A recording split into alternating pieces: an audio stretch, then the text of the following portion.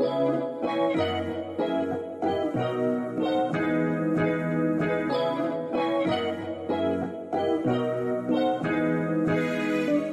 дојдовте на првиот подкаст во нашиот виртуелен младински хаб, М-зона. Онлайн платформа за младинско информирање, ангажирање, обука и поврзување со цел активно вклучување на младите во општеството. Денес зборуваме на темата Млади и здравје со министерот за здравство ВЕНКО Филипче. Уживајте во подкастот и слушајте го Венко.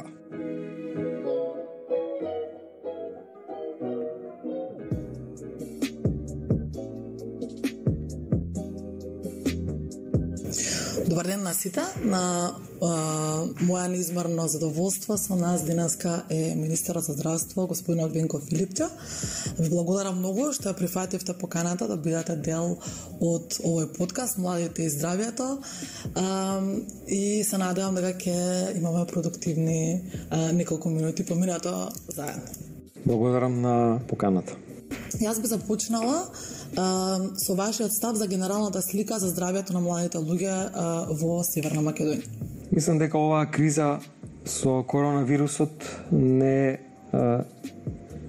учи или делумно не научи дека сме самите одговорни за сопственото здравје.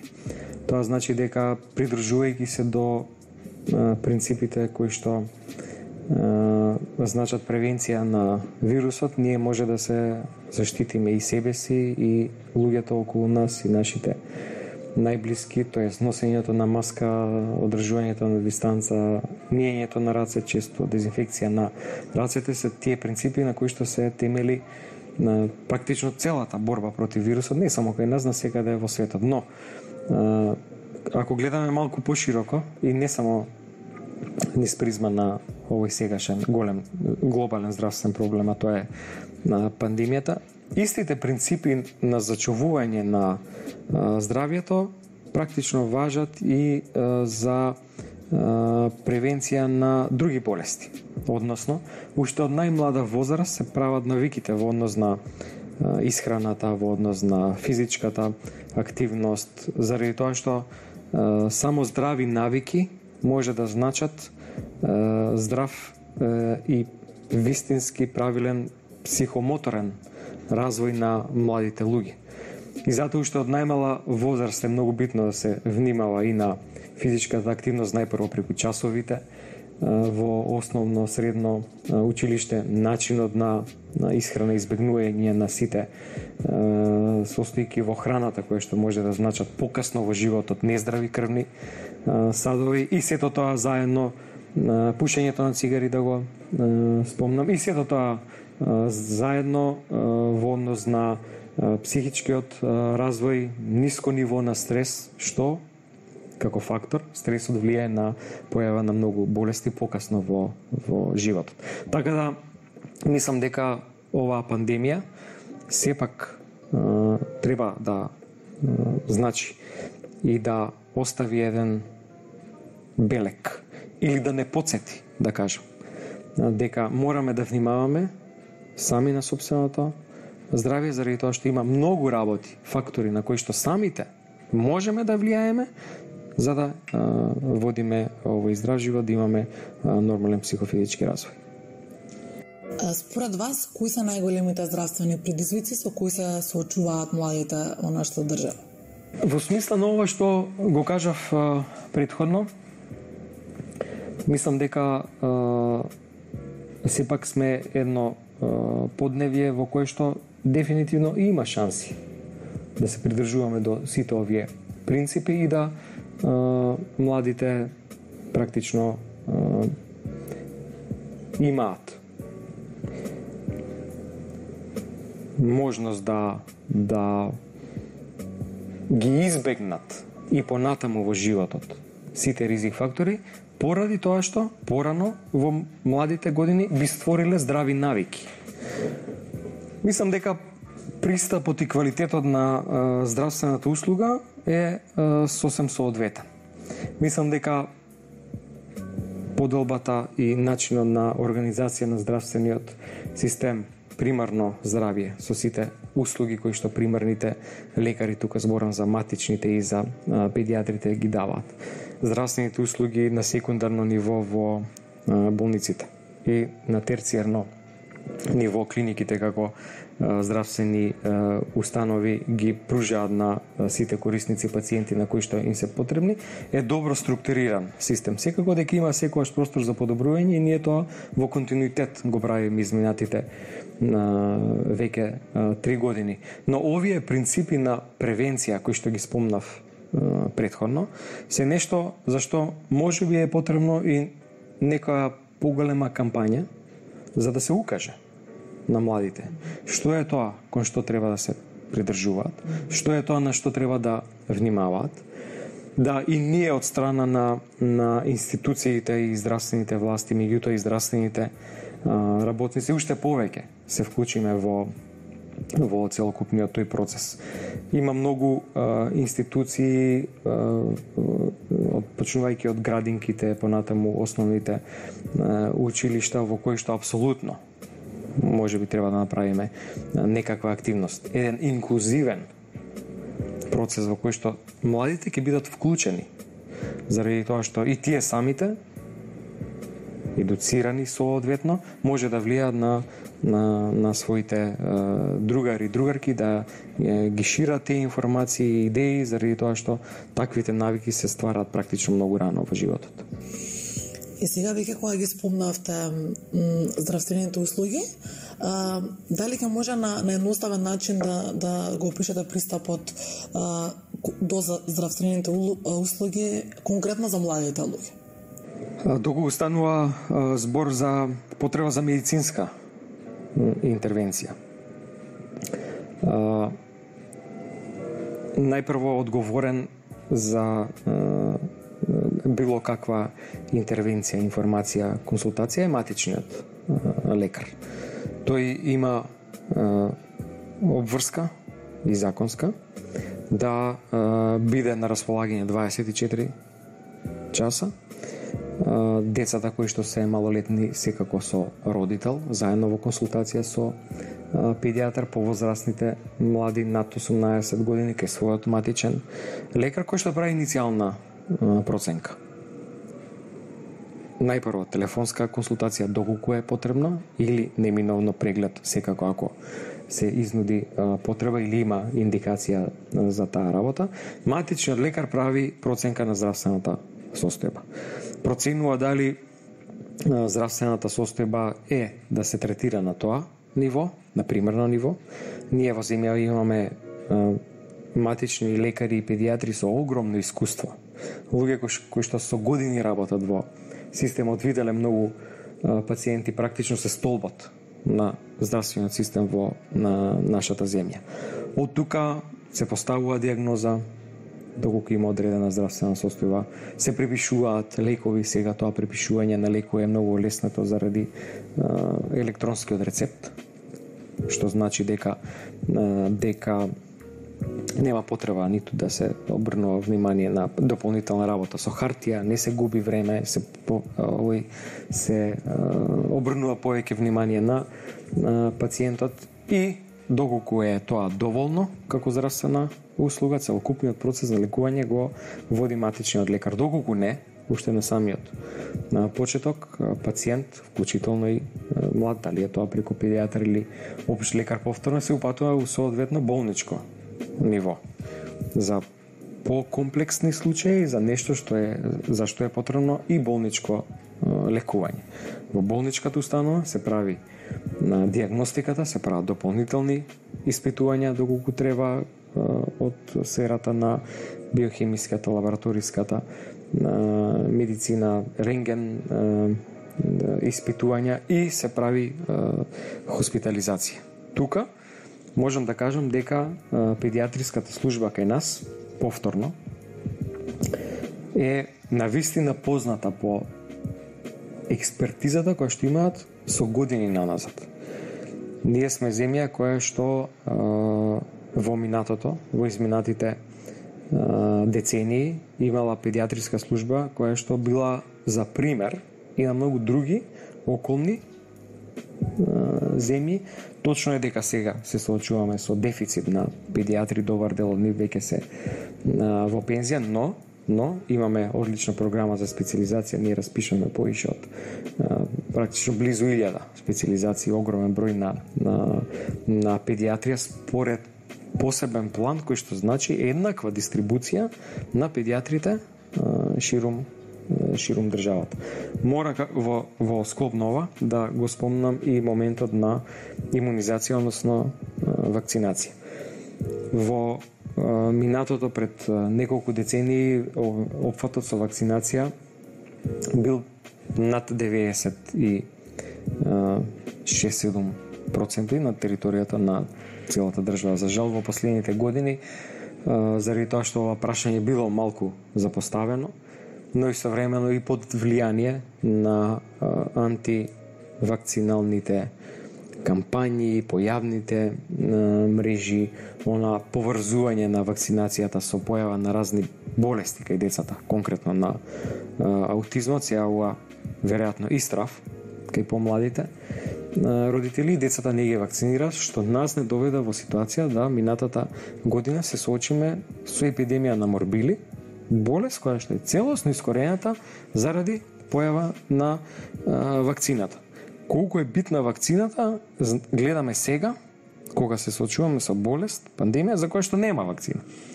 Значи, минатата година еден од инструментите во рацете да се бориме против епидемијата беше и вакцинацијата. Сега тоа, за жал, го немаме и успеавме да значајно го зголемиме опфатот со вакцинација во Скопје над 99% од 78%. Значи, 20 и нешто проценти децата не беа вакцинирани. И тоа беше една од причините најзначајната зашто се појави епидемија со морбили на територијата на цела држава, процентално над 95%, и затоа за 6 месеци спласна епидемијата. Еве сега гледаме што значи да нема вакцина, цел свет се уште се бори со коронавирусот. И сега би сакала да прашам дали постојат и какви здравствени услуги во рамките на средните училишта и универзитетите? Во било кој момент на располагање се матичните лекари. И тие се одговорни за здравјето на пациентите кои што се регистрирани кај нив. Има градинки во кои што има медицински сестри, има училишта во кои што има психолози кои што се грижат за еден исклучително важен сегмент, тоа е менталното здравје. Меѓутоа и во нашите алгоритми, еве ќе се вратам во алгоритмите за постапување со деца доколку се појави некој заразен или суспектен на коронавирусот сега во оваа актуелна ситуација, во самиот алгоритам е вклучен и матичниот лекар. И сметам дека е навистина добар систем матичниот лекар да ги покрие децата кои што се прикрепени кон него и да освен здравствена услуга, ќе се вратам на почетокот, се влие да се створи една свест за одговорноста за сопственото здравје во смисла на кампања, во смисла на укажување на здравите навики на живот, и затоа мислам дека овој модел, а има и повеќе земји, дури поразвиени земји од нашата кои што го имаат истиот овој модел, е сосем солиден. Би сакала да прашам дали има и доколку има каков е националниот акцијски план за превенција и заштита на здравјето на младите?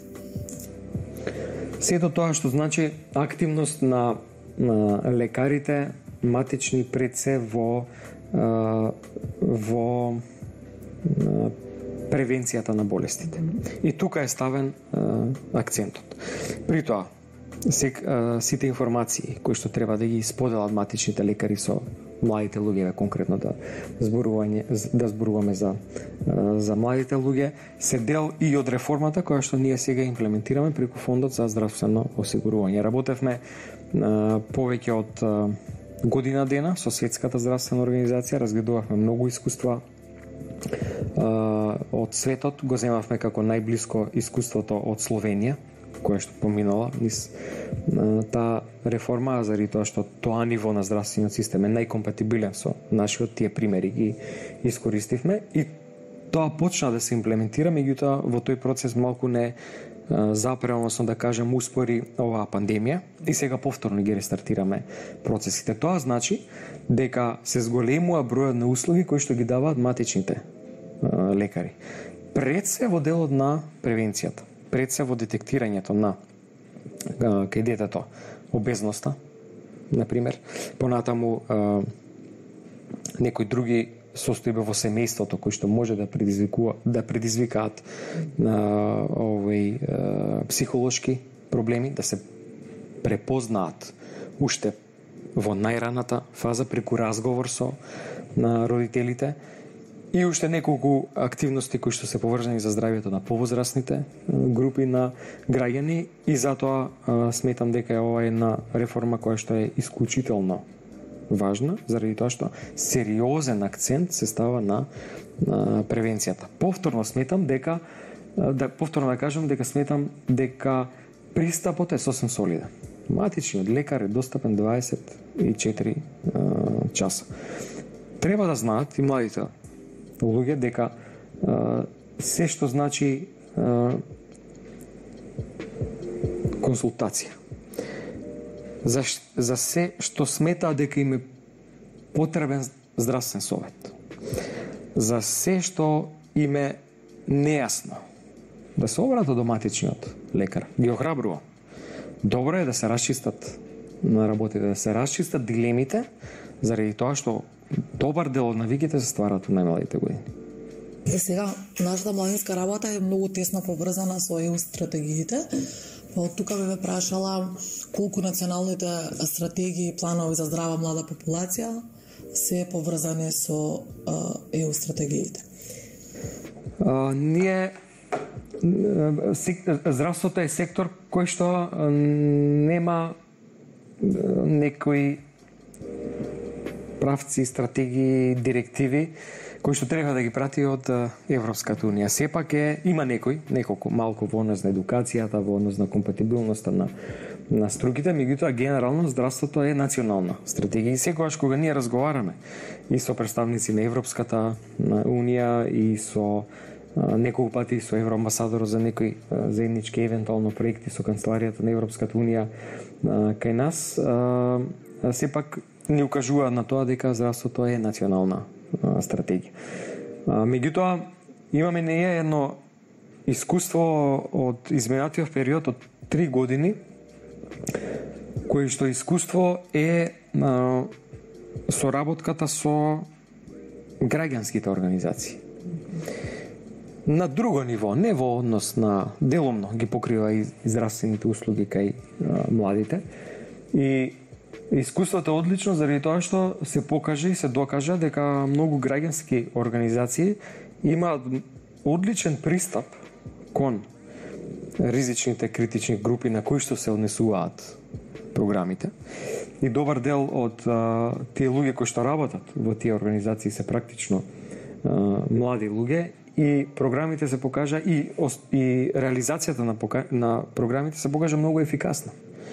Има одлична реализација како од страна на програмската содржина во Министерството, така и во однос на надградување на програмите, во однос на укажувањата кои што произлегуваат од искуството.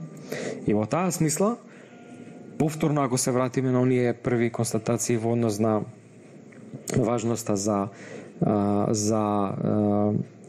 здравите навики, здравиот живот, сметам дека и тој пристап треба да биде инклузивен. И затоа треба и младите луѓе да се свесни дека вратите на институциите се отворени за да дадат и предлог, и сугестија, и мислење. Веројатно дека здравствената култура, ќе дадам еден, ќе наречам со нешто што може да значи еден широк поим, да не се ограничуваме на само некои сегменти, заради тоа што ми се чини тоа многу битно, да дури биде дел и од соработката која што младите имаат помеѓу нив, дури и во сегменти кои што Европската унија како директиви, како правци ги дава.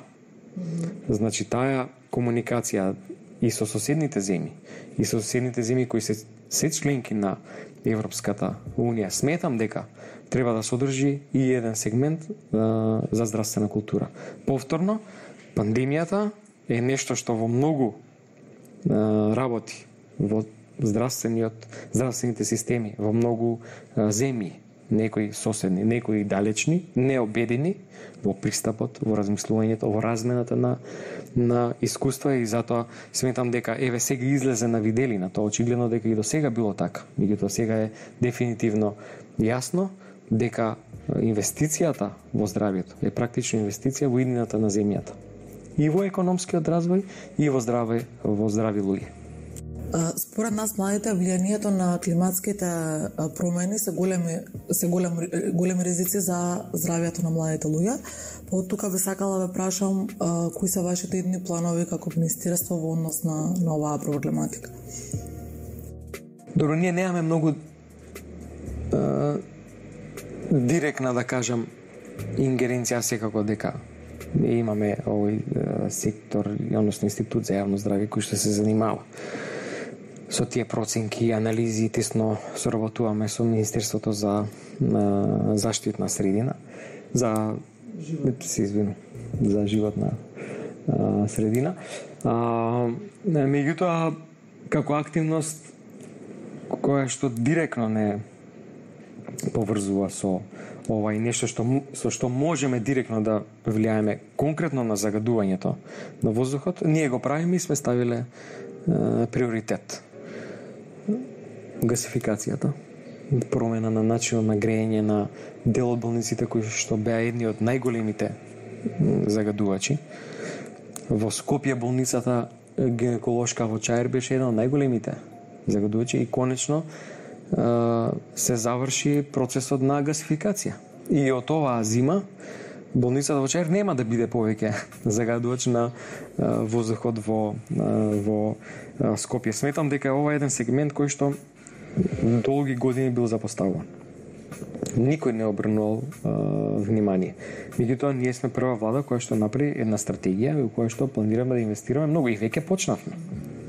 И со активноста и за гасификацијата, за енергетски ефикасни згради. Внимајте, болниците се огромни потрошувачи и потенцијално огромни загадувачи таму кај што соодветно не е решено ова прашање, меѓутоа апсолутно ставаме акцент и тоа на високо ниво, приоритет, и така и почнавме. Така да во следните години имаме дури и наш интерен план направено како чекор по чекор согласно развојот на гасификацијската мрежа низ државата и пристапот на градовите до таа. Едни од првите објекти ќе бидат болниците. Значи, наша директна контрибуција кон намалување на загадувањето на воздухот. Промоцијата на користењето на средства за превоз кои што не се директно поврзани со овој автомобили, автобуси и така натаму. Е една одлична активност со автобусите кои што веќе не загадуваат толку многу. Меѓутоа, повторно стигнуваме до прашањето на една кампања во која што треба на младите луѓе да му кажеме дека апсолутно тоа е нешто на што треба заедно да работиме. Може би и некакви иницијативи за пешачки зони, за посебен режим во смисла на тоа низ градот Скопје, нешто што сметам дека треба заедно да работиме. Која е улогата на младите за надминување на пандемијата COVID-19? Би рекол клучна. Тие се промотори и во јавноста и насекаде, што значи да се придржуваат до превентивните мерки, а со тоа што значи да се грижа за собственото здравје. За жал, гледаме многу примери во кои што не се придржуваат младите до тие превентивни мерки. Јас разбирам дека ова што се случи во изминатите 6 месеци го смени животот, начин на живот, на комуникација, социјалниот момент многу страда, трпи, посебно кај младите луѓе. Меѓутоа, се може да се прави почитувајќи ги, ако се почитуваат превентивните мерки. И на тој начин да не го доведуваме во ризик нашето здравје, здравјето на повозрастните околу младите, заради тоа што во нашата статистика, например, бројот на заразени млади луѓе е околу 7% до 18 години од вкупниот број на заболени, и тие имаат во огромен процент најлесна форма на болест или се асимптоматски носители. Меѓутоа, постарите од нив, посебно нивните родители или баби, дедовци кои што имаат хронични болести, се во голем ризик. И затоа младите се тие кои што треба да дадат пример. Не ги амнестираме и постарите, апсолутно. Но младите мора да го дадат тој пример. Не е тешко. Се носи маска, се држи дистанца, се дезинфицира рацете. Така едноставно функционира целиот свет. Не сме само ние. И нема да биде ова вечно. Ова ќе трае. Очигледно дека уште можеби година дена ќе дојде меѓувреме вакцината, ќе се смени епидемиолошката ситуација, имунитетот во меѓувреме, меѓутоа апсолутно треба да се даде пример. И за крај, кој е вашиот совет како доктор и како министар кон младите за следниот период во однос на пандемијата? Две работи би кажал. Прво, апелирам да се почитуваат мерките. Како што кажа, прво се дава пример, ама и се штити здравјето. И лесно е, и не е тешко, и едноставни се принципите на превенција. Маска, дистанца, дезинфекција на рацете. И втората работа, да знаат, и упатувам порака, директна, да знаат дека институциите, Министерството за здравство, сите други институции се отворени. И сме спремни во било кое време за разговор, за соработка, да укажеме нешто на што треба, но и да слушнеме совет и критика, заради тоа што само инклузивни процеси даваат резултат. И ние тоа го видовме од досегашното искуство од 3 години. Значи, кога соработуваме со многу здруженија на пациенти, на лекари, стручни и така натаму, се вклучени во процесот на креирање на нашите политики. Само такви решенија имаат логика. Нема логика никаква да има наметнати решенија. Решенијата, политиката треба да им служи на тие на кои што е наменета. Младите се еден сериозен сегмент, нешто во што ние сериозно и инвестиравме. Младите лекари се тука пред се зборувам, сега во нашиот сектор специфично, студентите по медицина, за да им укажеме дека со такви процеси инклузивни, кои што секој може да каже идеја, да слушне аргументација зашто и така натаму, да даде некаква сугестија, сметам дека можеме да успееме. Мора да пуштиме порака и да име на сите млади јасно дека и нината мора да гледаат во сопствената земја.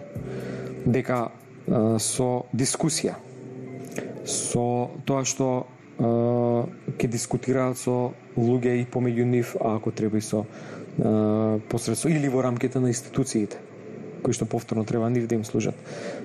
Треба да ги наоѓаат решенијата на проблемите, да наоѓаат луѓе кои што имаат спротивставени мислења, па да аргументираат и така да постигнат некаков консензус. Тоа ги чека во животот. Се решава со дискусија и со комуникација. Навиките за здрава дискусија и комуникација и за здрава релација помеѓу луѓето се прават од најмалите години. Нема простор за песимизам, нема простор за цинизам.